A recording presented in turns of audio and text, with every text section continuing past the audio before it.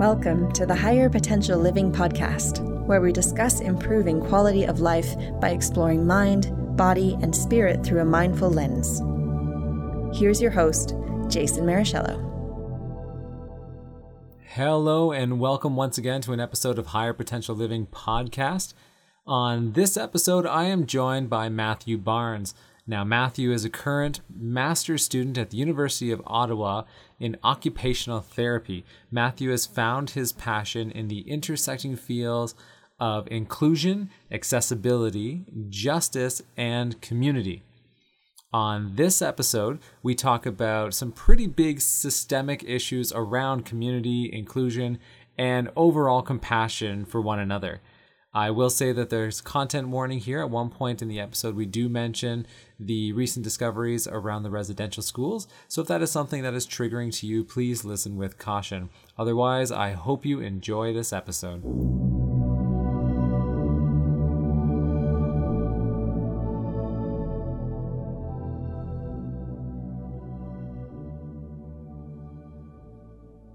Hello and welcome. Thanks for joining us here once again. I have the privilege of being joined by Mathieu Barnes, and I just want to say, first of all, thank you for agreeing to be part of this podcast, and I'm excited to jump into it.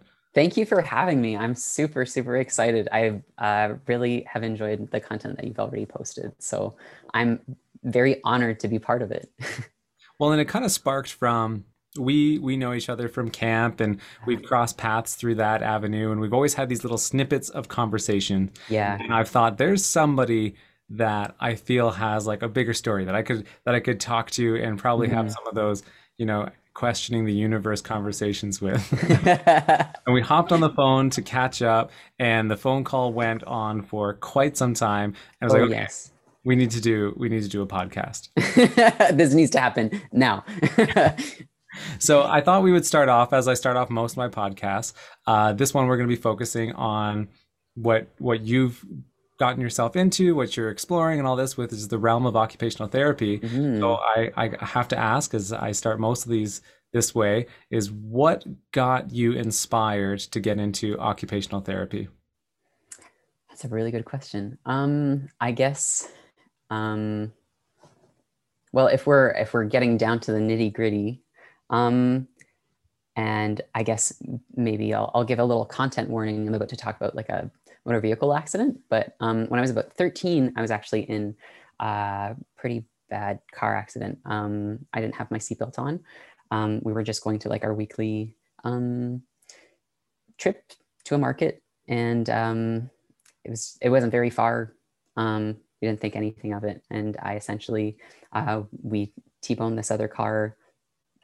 We collided, and essentially because of the impact, I went straight through the window, and I ended up landing on my, I guess like my shoulder, which broke my collarbone. And then right after the car like stopped spinning, the back tire actually ended up on my leg. So once they got everyone out of the car, they had to essentially lift the car off of me. But I managed to leave that with like still like as a fully able-bodied human being, broken collarbone, bruised muscle tissue in my knee from like the tire, and like a scar over my eye. And I don't know, near-death experiences, man, they change you. They really do. And it's funny because I stumbled upon stoicism a while back, and it was like, oh, I have been living this. Like I have been living, like live each day as if it was your last, because that day could have been my last, So, yeah. So, but through that experience, I don't know, I'm a very resilient person, and I know not a lot of people can like leave traumatic events like that, unscathed, but I really saw it as an opportunity. I was like, oh, what is like rehab science? What is physiotherapy? To be completely like honest, I didn't have an occupational therapy, but I think like the universe gives you like little snippets of just like, okay, here's like a cracker, now go eat it and then follow the trail that follows. So through that, I got involved in like kinesiology at U of T.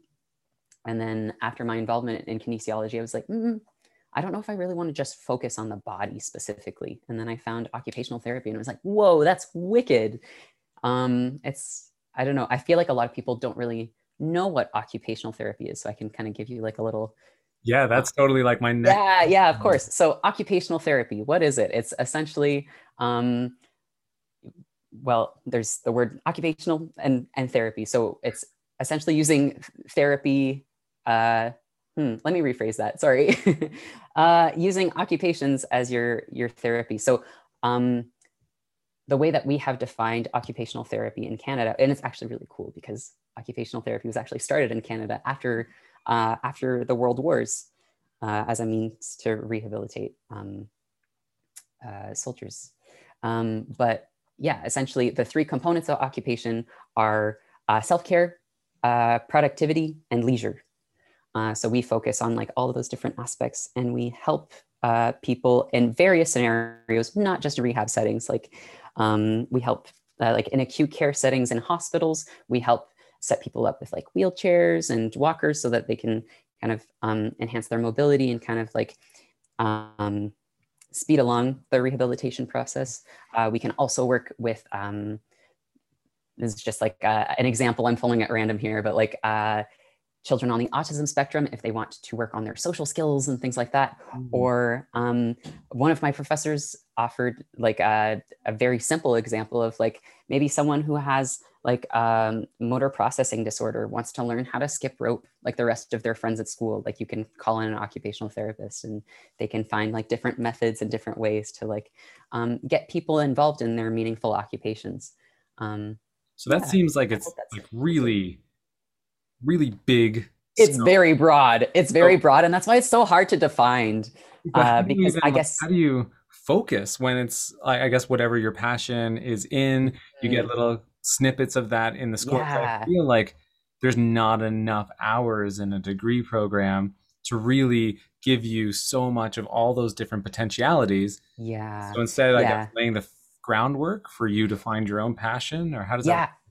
Excellent question, Jason. Yeah. So essentially it's, my master's is essentially like putting down the groundwork. And then from there, you can kind of like figure out from there, okay, what do I want to specialize in? Do I want to specialize in like neurodivergency, or do I want to specialize in like rehab or whatever? Like you kind of find your own niche. I always say like occupational therapy is like the best job for indecisive people, because you can just go into it and you're like, okay, I don't know what to do, but I'm going to explore around and I'm going to figure it out. It's great because you get to work, like you're not set with a specific like type of population or condition, or like even place. Like there are occupational therapists that work in hospitals, in like rehab centers, like we discussed earlier, or like in community as well. So there are occupational therapists that can actually go to your house and like provide like different accessibility tools and accommodations so that you can enhance your daily living. It's great.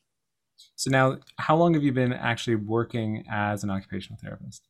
Okay. So I'm actually still doing my master's right now. Okay. So, I thought because you yeah. were doing some placements when we were talking, right? Yes, we were. Yes, I was. Sorry. We were talking. I was doing the placement. We're living like through.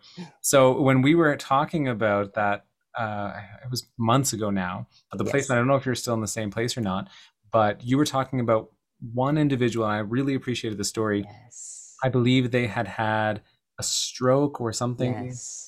I was wondering if you could speak a little bit to that, because I really absolutely your approach to that. For sure. Yeah. Let me just gather my thoughts first, because I don't, it was such an amazing experience, and I genuinely don't know where to start. Yeah, I guess the starting point for me, I find like stroke and stroke rehabilitation, like I'm still learning about it, but I think it's really fascinating because essentially you are in a situation where your perception, but also the way your perception of reality and also the way you interact with reality is completely changed, because your mechanism to like decipher reality has like short-circuited in a way. So this patient had a stroke post-surgery and had aphasia and various like mobility issues. And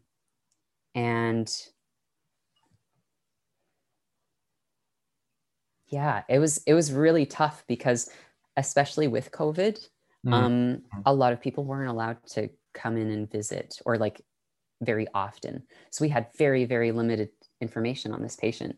And there was this moment, like, again, this patient had expressive aphasia, so had difficulties like with like word acquisition and kind of like talking like using. It's so funny that I'm having difficulty acquiring my own words right now. Perfect example of expressive aphasia. But anyways, but it was really interesting because the more I began interacting and talking with her, I realized, oh wait, she's able to take words that I have said to her and reuse them in her own way. So it's like reacquiring words through that. That was just a hypothesis that I made. I'm not a neuroscientist or anything, but I thought it was really fascinating because she started using the same terms I was using. It was like, oh, the more I interact and connect with this woman, the more she is able to interact and connect with the world around her. And I thought that was really, really fascinating. Again, would be so difficult because of COVID. This individual wasn't getting that like community power of community healing and expression that through those means. So how did this experience kind of like open your eyes to the potentiality? Because you and I had talked about like the power of connection. Yes. And I feel like there's some of that I'm foreshadowing to right now. Yeah. No, I think it's really, really cool. Yeah, I mean, this conversation has been had in like many different spaces, but in terms of like the impact of COVID and having us kind of realize like how much we need connection, how much it's like a fundamental part of not only like our human existence, but it like our societies thrive better when we are more connected, you know? Like I don't want to go on a tangent here, but I firmly believe, and I've said this before in class, and I feel like I may have received some judgment from my classmates, but I really don't care. I'm speaking it into existence. Like right now we are living in the age of information, but I think what's next is the age of connection, because right now we have so many like distinct, everyone's so specialized. Everyone's so like in their own niche and zone of comfort, which is great. And I think a lot of people need to explore that. But beyond that, kind of like adventure at camp, like before we go climb a rock wall, we kind of use this analogy of like the circle of comfort, where when you step inside the circle of comfort, you are in your comfort zone and you feel comfortable and safe. And when you step outside of that zone of comfort, that's the danger zone. That's when you're panicky, you can't do anything, and you want to be right on the cusp, like right on the circle, and that's your growth zone, pretty much. So yeah, I think we have a lot of work to do, not just in like connections between ourselves, but I think in terms of like connections between disciplines. Like I see a lot of conversations and discourse around interdisciplinary work and how much we really need to collaborate in order to really see our patients and clients as whole people, you know?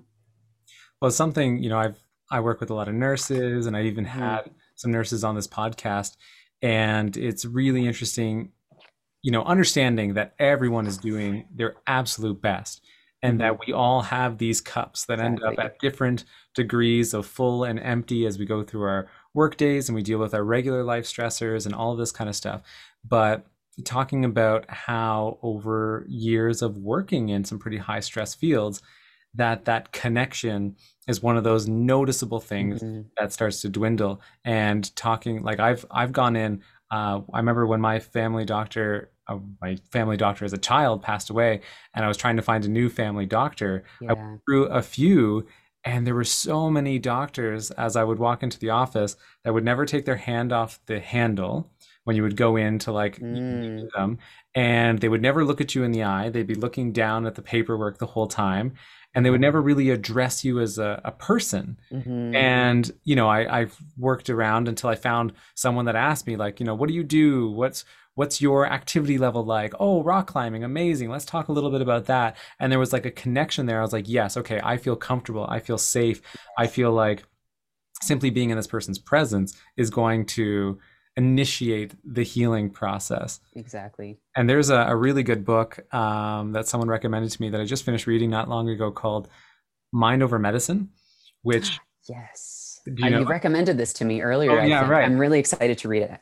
Well, it was interesting because it sounds like it's going to be a lot of hokey pokey kind of stuff in it with that title of like Mind Over Medicine, but it was all completely citing different case studies and stuff like that about like the power of what we're talking about, the power of Exactly. connection. And another book that I love, and I'm not sure if you've come across it, is Sapiens.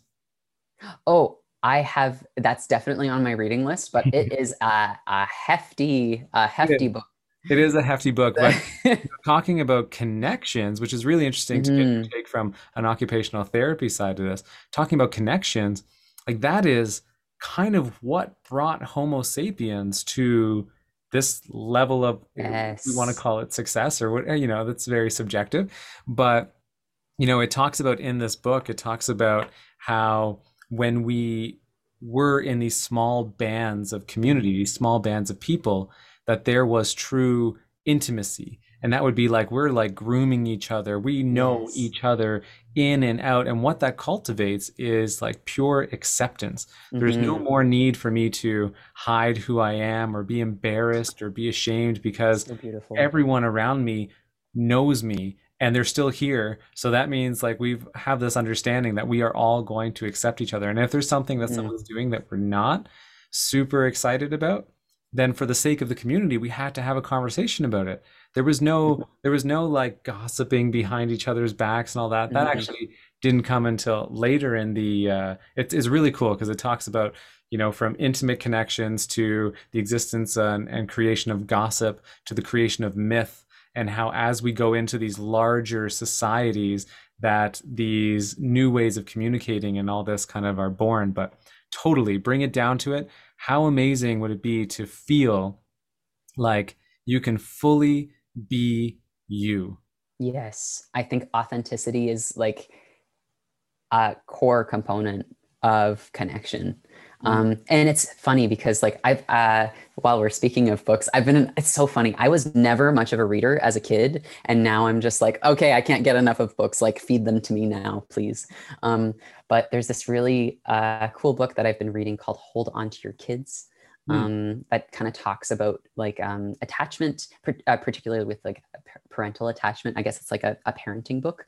But they talk a lot about how in recent generations, like our adult orientation has shifted over to peer orientation, and how I guess like how culture is usually passed down has changed. And as a result, because we don't have like a significant attachment figure in our lives, how that can really change over time. And the author talks a lot about, or authors, there's two, talk a lot about the attachment village and how like, I guess Western society no longer really has that, like that sense of community, and how that in a way, like they talk about how that leads not directly to like physical illness, but they talk about how that's related to the suicide epidemic, and how when you're not meaningfully connected to the people around you, you think something is wrong with you.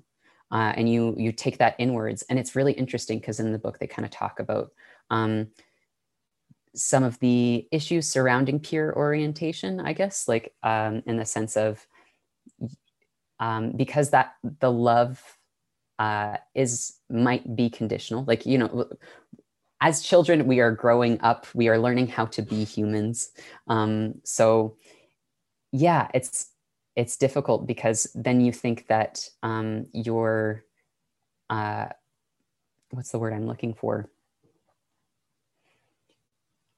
Your value is almost like conditional. So the reason why you connect with someone is how you have to navigate the world in order to be accepted and loved instead of being your authentic self. So yeah, that was really, really powerful. Well, Um, that's one of the things when I was bullied a lot as a child. mhm, I'm not a big person now. I think I'm maybe in like high shoes, 5'4", something like that. And I was asthmatic. I was tiny, like 90 pounds in high school.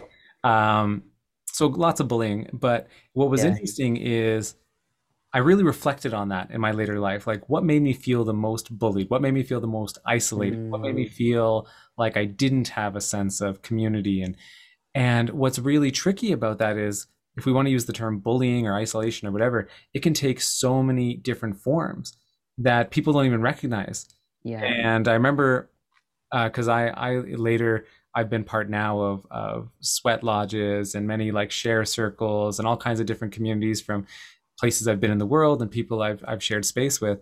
And it's really interesting when we talk about really holding space for each other. Hmm. Uh, Different share circles and stuff are obviously different, but some of the traditions that I've sat in with, they talk about how we don't even encourage necessarily. So say we're in a circle Hmm. and some language that you may find, especially in some North American talk circles, may be like brother speaks for me or sister speaks for me or something like that when someone says something in the group that's really meaningful. But that's is really encouraging for that individual speaking. But now Hmm. say I share something and nobody in the circle says like brother speaks for me. And now all of a sudden, even though it wasn't a negative thing, it was the fact that I was the only person that didn't receive a positive affirmation behind what I said. Now it can still make me feel isolated, still make me feel like, what did I say wrong or was it not good enough and all this kind of stuff.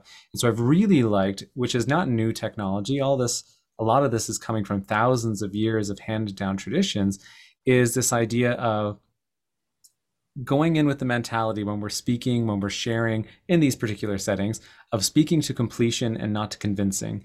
You're not Mm, I speaking to like try that. to convince anyone that your point is right, that it's, specifically intelligent. It's not about specific like effective communication where I need Hmm. everyone to understand me, but it's about me feeling like I can just speak. So I don't have to Yes. worry if I have improper grammar, if I fumble over my words or anything like that.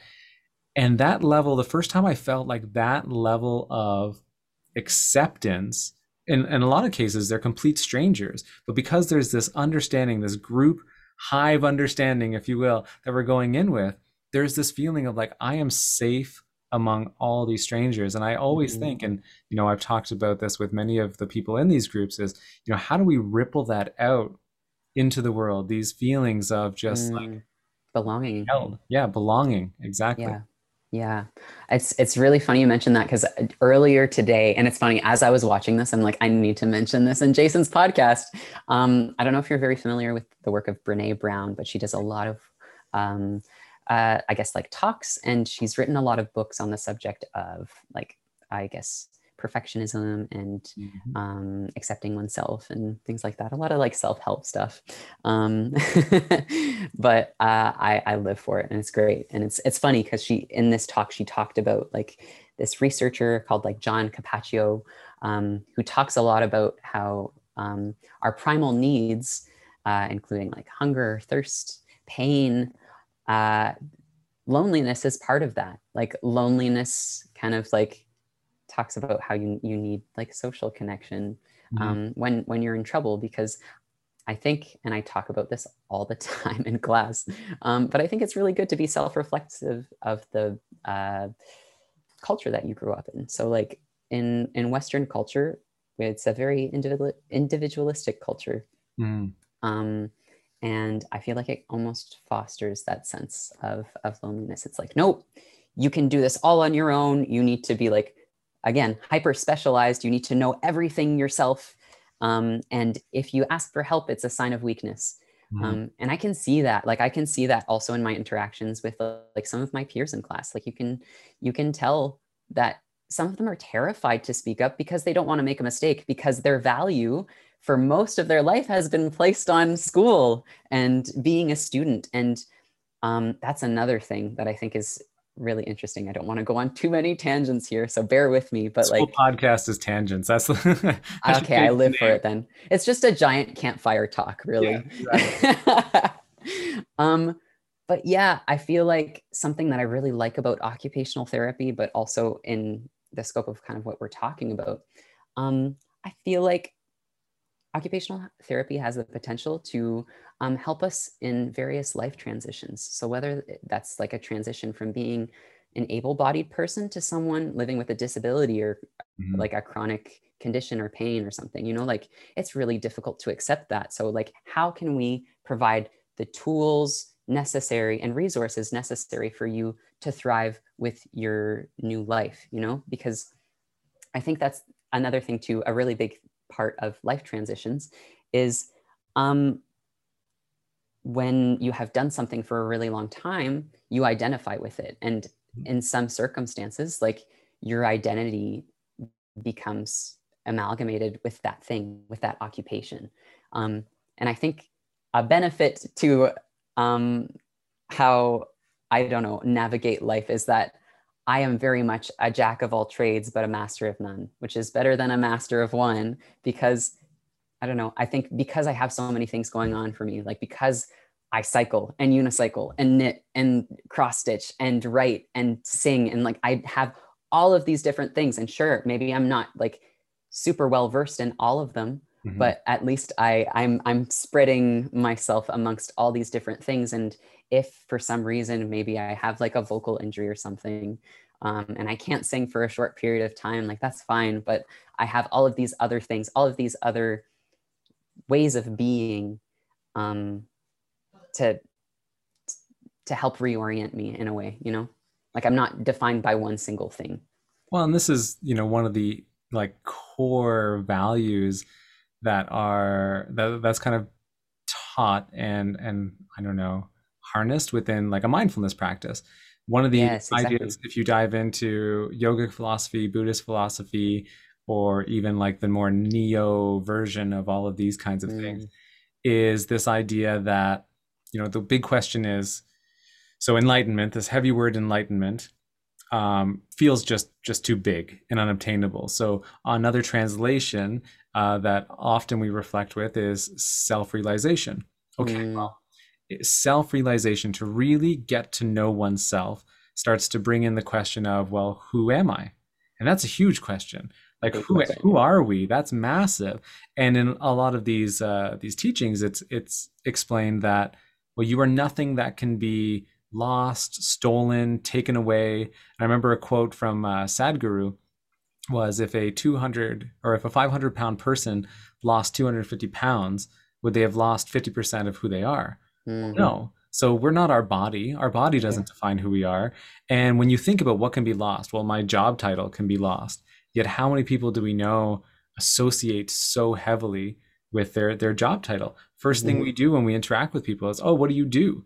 Is often like one of these things, like, I'm going to now measure you based off of what your position is, how much maybe you make in a year, and all this kind of stuff. And we go through, it can be sometimes negative things we associate with. It can also be what we would often refer to as positive things, but they keep us in a state of fear in a lot of ways, which is kind of what's taught. Because if what we think defines us can be taken away, well, now that's terrifying, because we can lose ourselves. But if we can tap into this idea that these are all tools to the true owner of this being, and that if you lose a tool, no problem, like you say, I have so many other great tools, then you're never lost. If you look inward, you always have yourself. You can always tap into that deeper you. So often when people ask, like, okay, well, who am I? Often the answer is like, it's a lot easier to start to rule out what you're not or who you're not. And if we start to go through there, we get a little bit closer to really feel like, okay, yeah, you know what? I am just this moment, this beauty, this bliss that can't be explained in words. That's me. And I want to this existence. Yeah, exactly. Yeah. Which That's is great. Again, like, and I'm learning about occupational therapy just from talking to you, because it is kind of a field I really didn't know much about, but it does sound like, you know, a field that can help teach a lot of these things, because in transition, that's when we do have so many of these big questions. One of my podcasts on this show was with Amanda Halls, and she was talking about, you know, being the the athlete, being all these things that were very physically connected, to going through the transition that she had to, and have to redefine, like, okay, well, what does my life look like now, and how do I navigate these waters and everything? And she did so with such beautiful grace, as far as what can be expected in that kind of a situation. But there's so many people, like you say, depending on the traditions and the cultures that they're brought up in, that value in certain things we attach to, whether it be the job, whether it be the physical abilities and all this kind of stuff, that when those get lost, that's just absolutely terrifying. Yeah, no, exactly. I think something that you said when you said tools, like immediately, like a light bulb moment, something that I've kind of been using as my mantra, and I'm still trying to figure out like the fine tuning of the wording or whatever. But yeah, I feel like I don't like to frame things in like a negative light, because it's better to just be like, well, do this, instead of like, don't do this. But I feel like for the purposes of this saying, it needs to be phrased this way because it rhymes really nicely. But I think it works to our own detriment when we use our roles and tools as rules, when we rely too heavily on, oh, well, this is what I should be doing, or this is the only way that this thing can be done. We become inflexible. And it's, I don't know, I think it speaks very much to resiliency. And but I also want to acknowledge and be aware that there are lots of barriers to resiliency in some ways, like particularly for people who are oppressed. And I think that's a really big part of what I want to integrate into my practice, not only just like the holistic nature, but making sure that we're thriving towards a more just society. Sorry, that's very grandiose of me to say, as like this first year, almost second year master's student in occupational therapy. But it's genuinely something that I'm really, really passionate about, because like a lot of the things that we've been saying, a lot of Indigenous people would be like, well, duh, that's just like how we live. Like there's so much wisdom in so many other cultures and ways of being that we're just not tapping into, because we're just not like open and aware of what's out there. And I feel like we fall into the trap kind of sticking to what we know in Western medicine. I remember you mentioning, what was it, in how when you were reading that book, Mind Over Medicine, how you were like, oh, like, I don't know if it's like too woo-woo or whatever. But it's funny because like when you look into like, oh, too woo-woo, what is that? Like, I know those aren't your words. Yeah, I'm projecting this onto you. I'm acknowledging that. But yeah, you look into it and you're like, oh, well, that's like alternative medicine. Well, wait a second. Why is it alternative medicine? Like Chinese medicine has existed for way more years and way longer than like Western medicine. And sure, like maybe it doesn't have like as many like peer-reviewed articles citing, I don't know, it's proof or whatever. And I know for like the scientific community, that's very important. It's important to have data on what works. But at the same time, I feel like a lot of Western medicine revolves around focusing on the negative, like we were talking about earlier. Like we focus a lot on disability, on illness, as opposed to focusing on how we can enhance wellness first before dealing with the illness. Like there aren't a lot of preventative factors that are put into place there. Sure, you can inform your clients, but you're also, in informing your clients, you're kind of assuming that they have the same level of knowledge and access as you. And that's just not the case, And we can go back and look at how things have gotten to where they are and why some of these traditions, like, again, we talk about looking at the culture or some of that kind of stuff. Like when I spent time living in Australia, I got to, live firsthand and experience some of the traditions of the Australian local Indigenous people. And I remember going up, because I'm a didgeridoo player, and I remember going up to this didgeridoo builder and said, oh man, this is a beautiful yidaki. Did you build this? And he said, no, that's my uncle built that. Like, oh, okay, amazing. And then I was looking at some of the other artwork and everything, like, oh, where'd this come from? I was like, oh, that's my other uncle. And like as I'm going around the shop, everything was done by an uncle or an auntie. And I was like, how big is your family?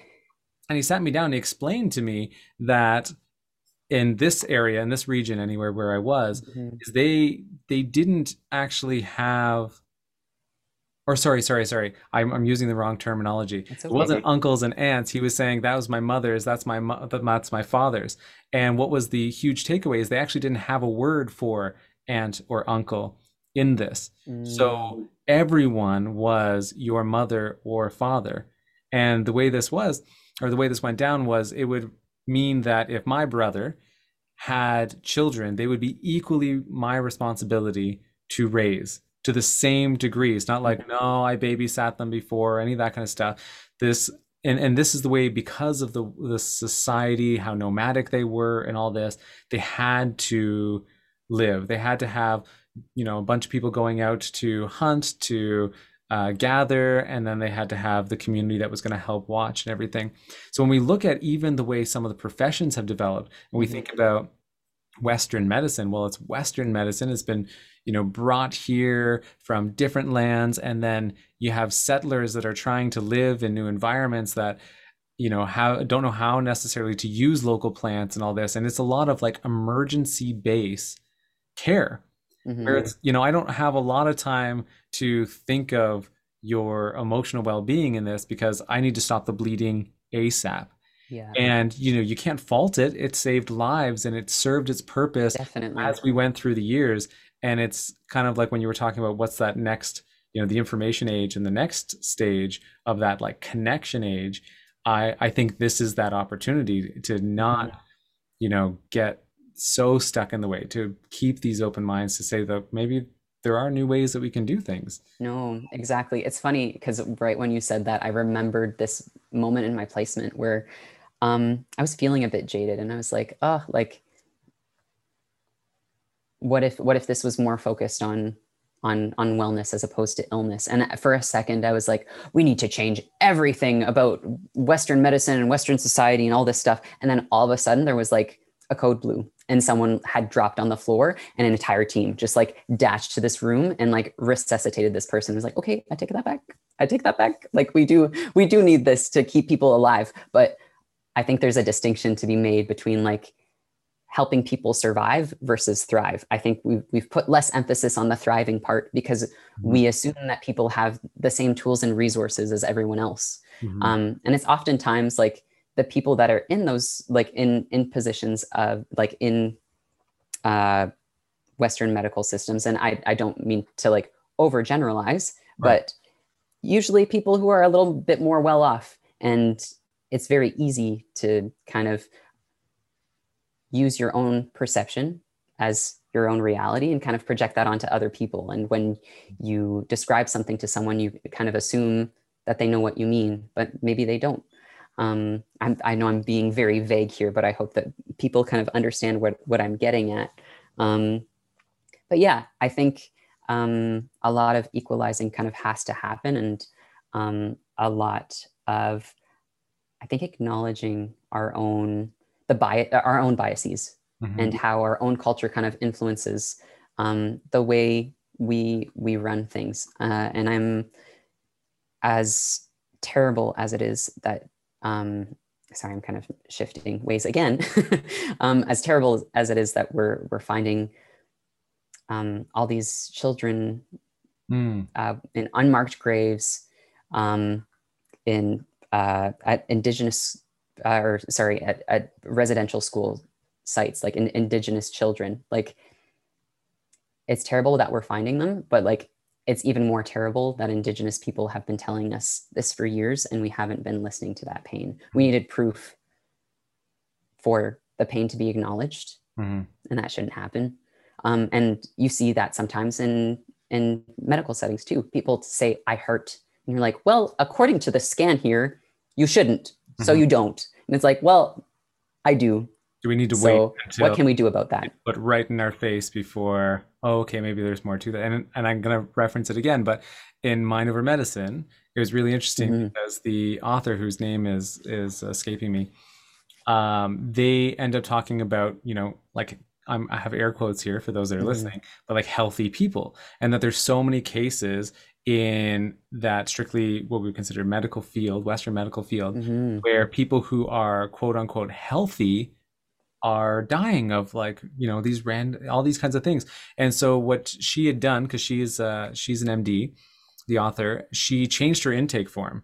And at a very specific client, it was a very in-depth intake form that would ask what we would see as pretty personal questions, like, what's your relationship like with your spouse or partner, or what are your stress levels? And all of a sudden now the medical intake form is a lot more kind of similar to what we would expect from kind of like a psychiatric evaluation or something. And what they were finding is, yes, okay, so there's these people who are super physically fit, these looking like, just from the outside, that they are the epitome of what we would consider healthy.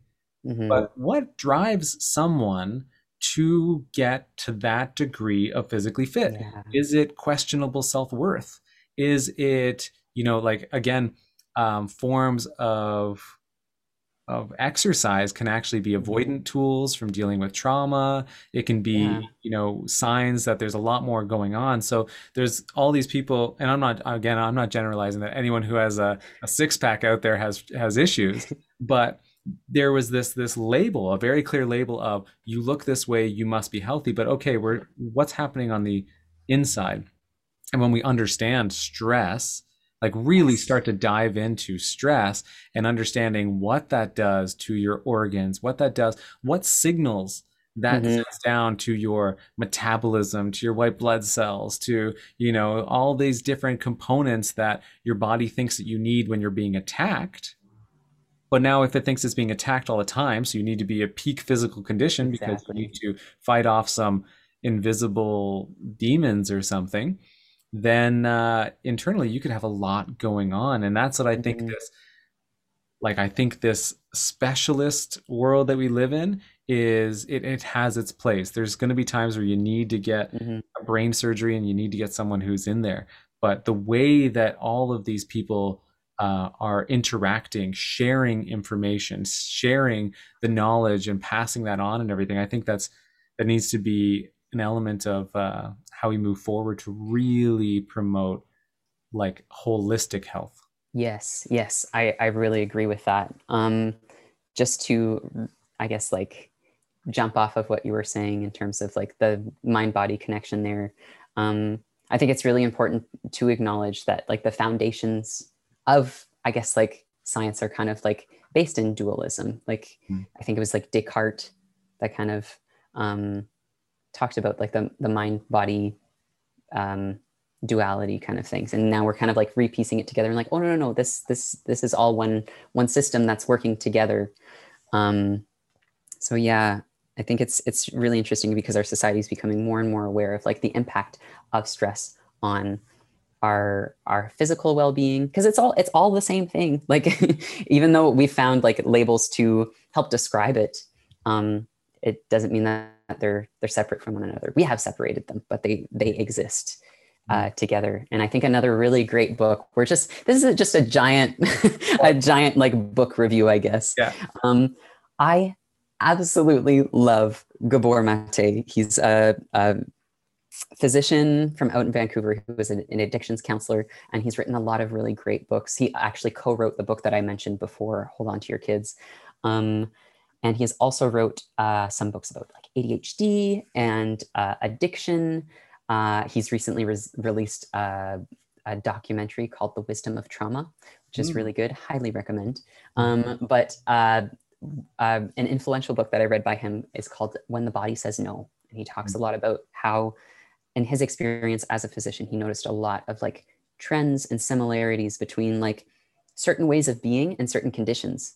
And I thought that was really, really cool to see like, oh, wow, like you mean people who tend to repress their anger and not express it tend to be, I don't know, have this condition a little bit more. That's really interesting. Okay, could like helping these people express their anger in positive ways have a positive influence on their health? And could that potentially be like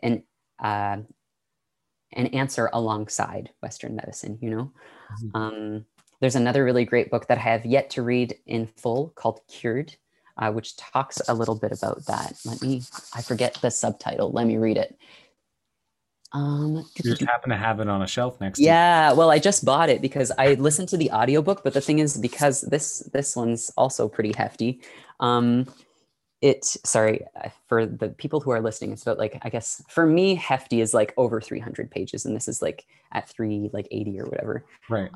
But yeah, it's another physician that kind of talks about the power of our immune systems and how like stress impacts our ability to like fight against disease, because when you're when you're stressed out of your mind, your body needs to send certain things and resources to other areas, which kind of like gets your guard down in terms of like immunity, right? So well, again, it's like our body has the same kind of signals that we were talking about. When it's emergency, then it's not focused on the holistic well-being, it's focused on survival.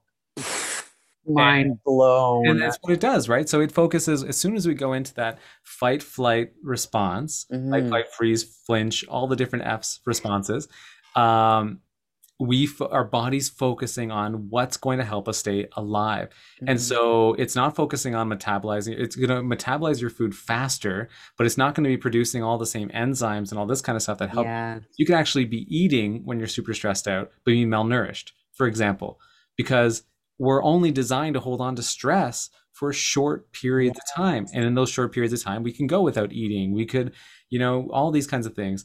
But when it's prolonged, and this is the thing that we just were not designed really to be able to handle, is this prolonged stress that is so, especially, again, we're tapping back into the fact that this is happening, that we're recording this. Hopefully, can we maybe say the end of a pandemic? Fingers crossed. But, so many people that I worked with are just in constant state of fight, flight.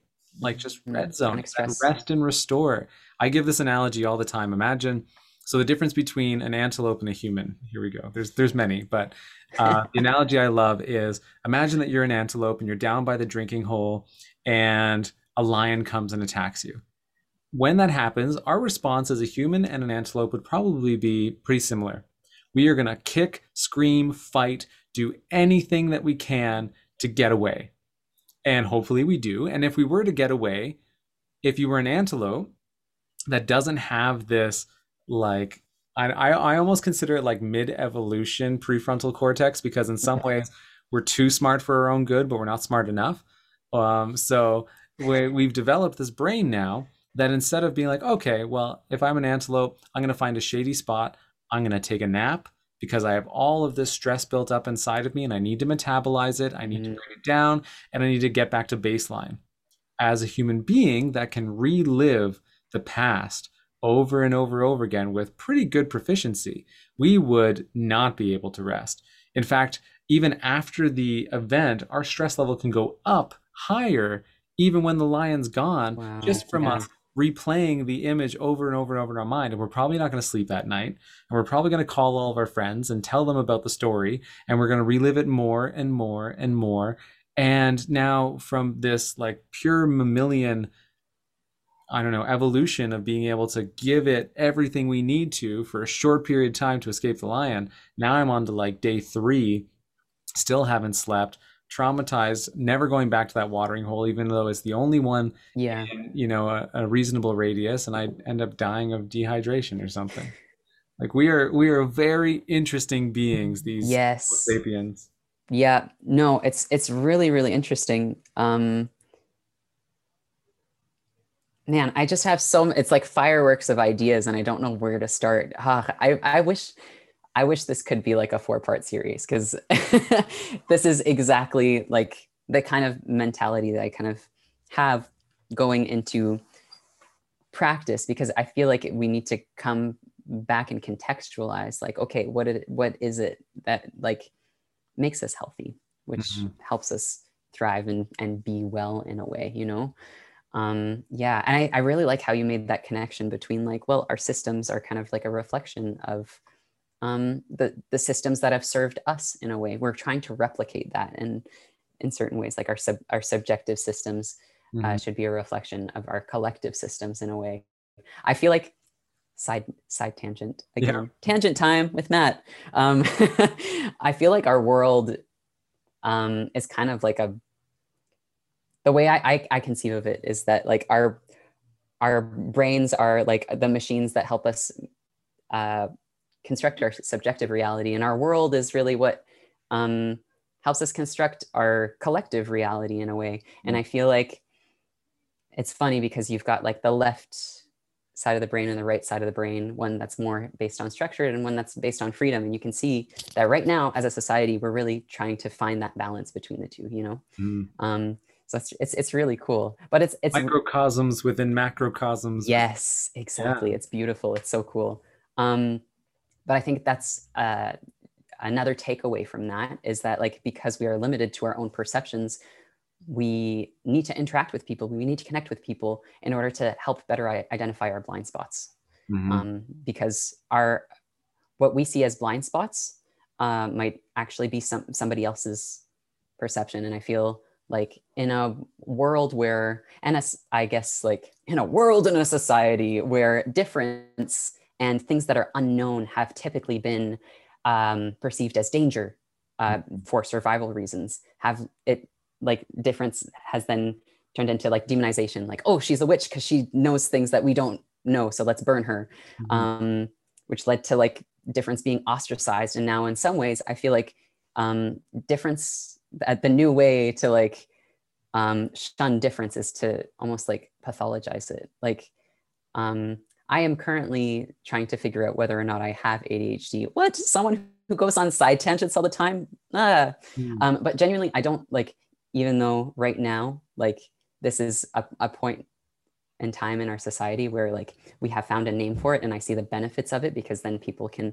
get, I don't know, like the resources that they need, the tools and resources that they need to thrive. But it's under the context of like using a social model of disability, kind of instead of framing the disability on the person, it's like, well, it's the way the society functions that enables that disability. Like if what is ability based off of that society, and what doesn't fall under that definition is in a way a disability. So how can we enhance our way of perceiving ability, you know?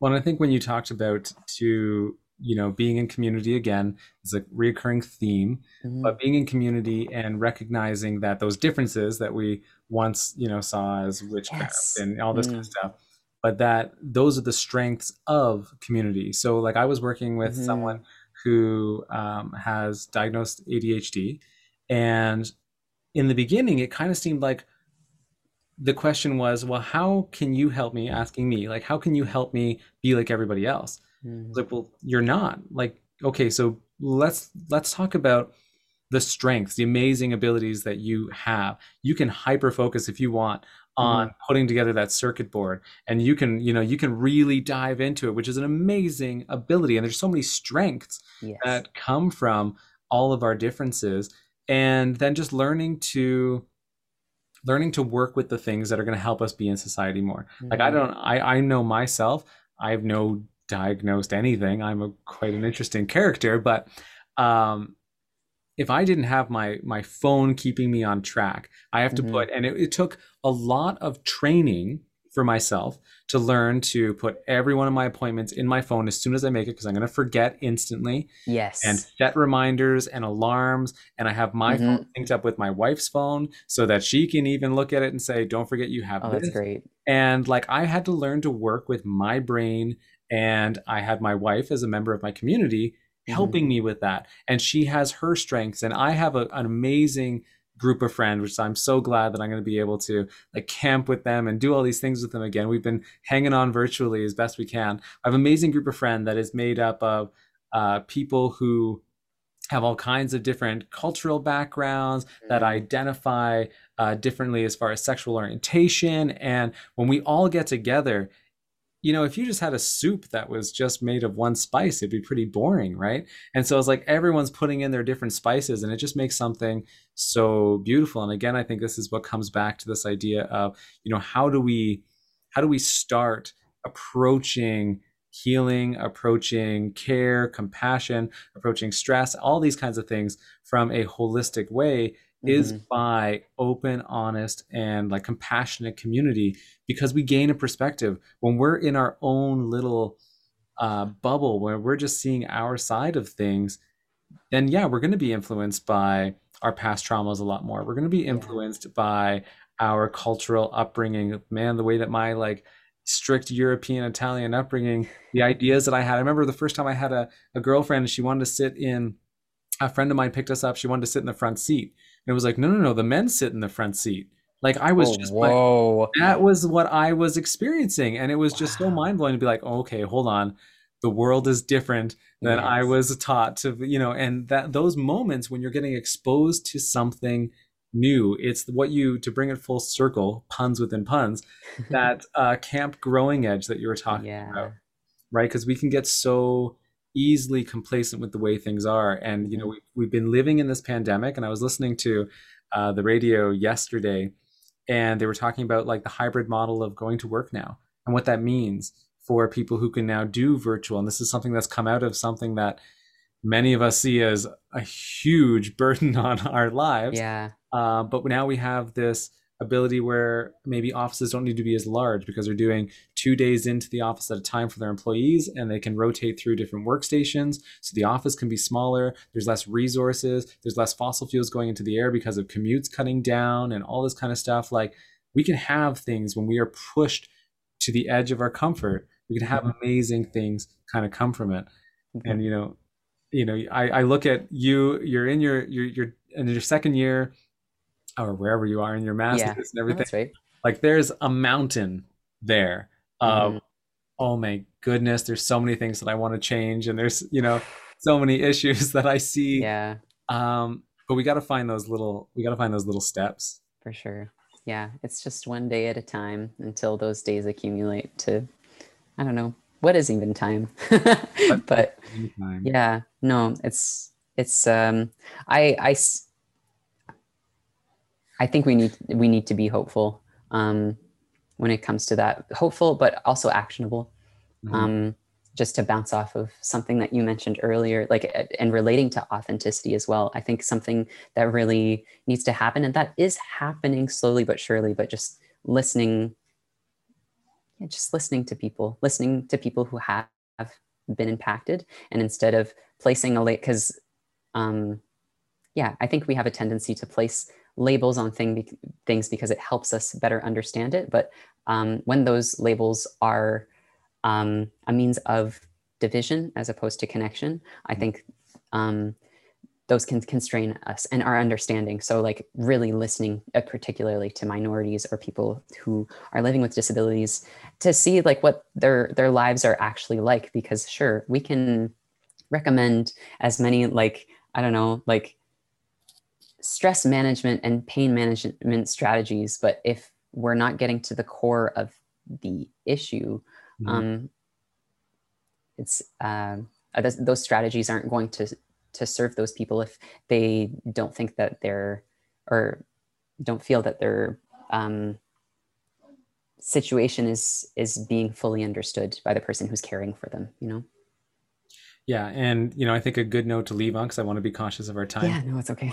I'm a huge compassion warrior. And one of the big things that's come up through this pandemic is there's a lot of division on views, a lot of division on, mask, not mask, vax, not vax, and what I think this really is. And there's so many things that if we look at the surface that make us seem so different in our beliefs and everything. And if we focus on that, then instead of this community that we're talking about building that can be so supportive and healing and all this, we're going to isolate even more. But if we distill all of this down, if we distill down the passion that often drives the conflict, a lot of times we have, if we really boil it down, there's fear.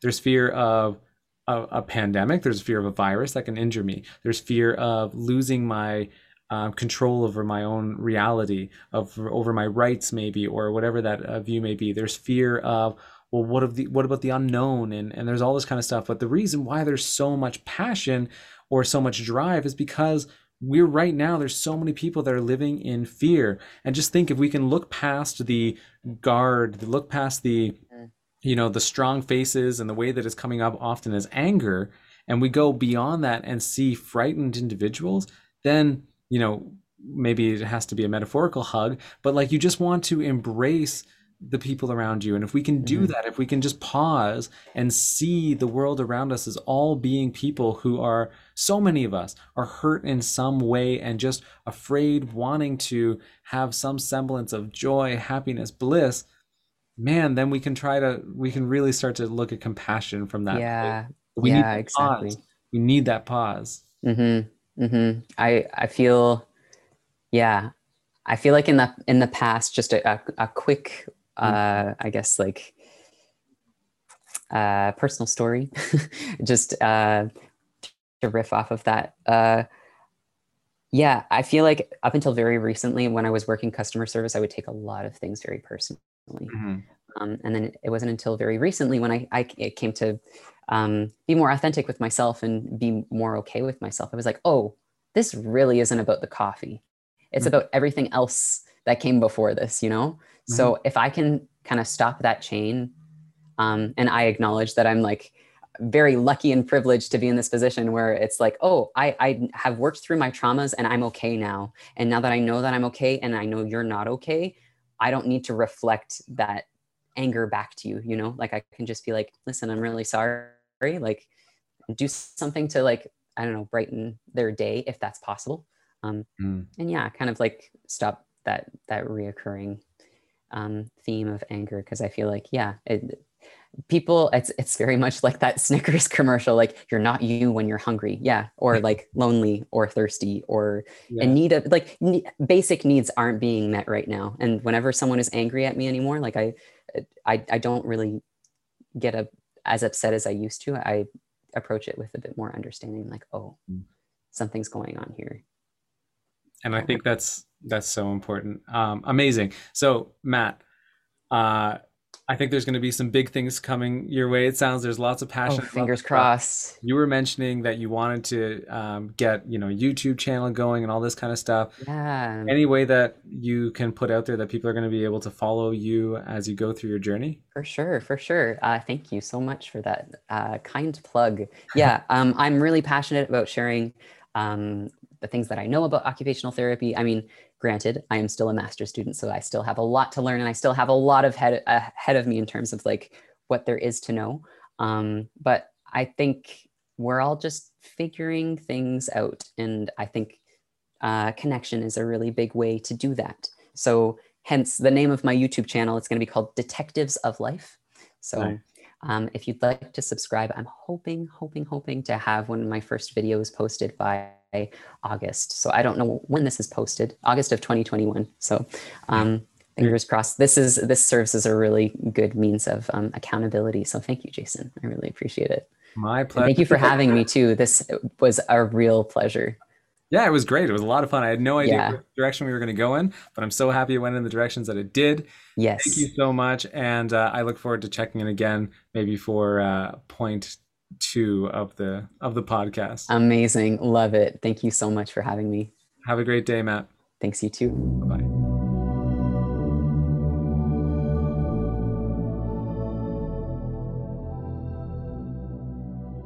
Thank you so much for listening. I hope you enjoyed this episode of Higher Potential Living podcast.